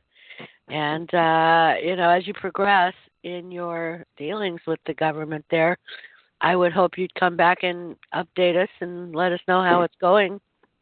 Sure. No, if there's some interest out there in the listening group, I'm happy to share this. Like I say, I believe those of us who think we have a warning to give should do so. We're obliged to. So. That's right. Thank you. I appreciate it. I'm going to watch all your videos. And for those of you that missed it, if you want to watch his videos, there's a link on my site, but you could just Google Prodigal's Gospel. Prodigal's Gospel, yeah. Prodigal's Gospel. And, when I got your picture, I said to myself, he looks very familiar to me. Have you ever been to California? No. You look familiar to me. I can't place it. Oh, well. I will be an actor. No, not someone important. An actor, maybe. Like old Cypher in the Matrix, right? I don't know. No. Everybody's important, really. No, that's good. All right. Well, thanks for the call, and really appreciate being invited to come and talk. Thank you for joining us and sharing your information. I appreciate it very much. Everybody does, too. Everybody that's here. We had a lot of people on the call. And so it was a good call. And you have a great holiday. Do you guys, you do celebrate Christmas. Duh. But, in a non-commercial sense. But, yeah, right. Do you have, your New Year there is the same as ours, isn't it? Oh, yeah. Yeah, that's all the same. Okay, so Happy New Year, Merry Christmas, all like that. Don't eat too much. And many, many blessings to you and yours. Same to you guys. Thank you. Okay, have a good one. See you later. Thank you. All righty, bye-bye. All right, good night, everybody. It's been fun. As usual, it was a learning experience, and we'll do it again next Thursday, God willing. I said it. There you go. What else did I want to say? I wanted to say something else, and I can't think of it. Thank you, everybody, for coming. And I guess that's it. Have fun. Have a great weekend. And we'll see you next Thursday. Same time, same place. Adios. Oh, I forgot to say, and take care of each other. I love you. Bye. Hey guys, it is Ryan. I'm not sure if you know this about me, but I'm a bit of a fun fanatic when I can. I like to work, but I like fun too. It's a thing. And now the truth is out there. I can tell you about my favorite place to have fun. Chumba Casino. They have hundreds of social casino style games to choose from with new games released each week. You can play for free anytime, anywhere. And each day brings a new chance to collect daily bonuses. So join me in the fun. Sign up now at ChumbaCasino.com. No purchase necessary. VGW Group. Void where prohibited by law. See terms and conditions. 18+.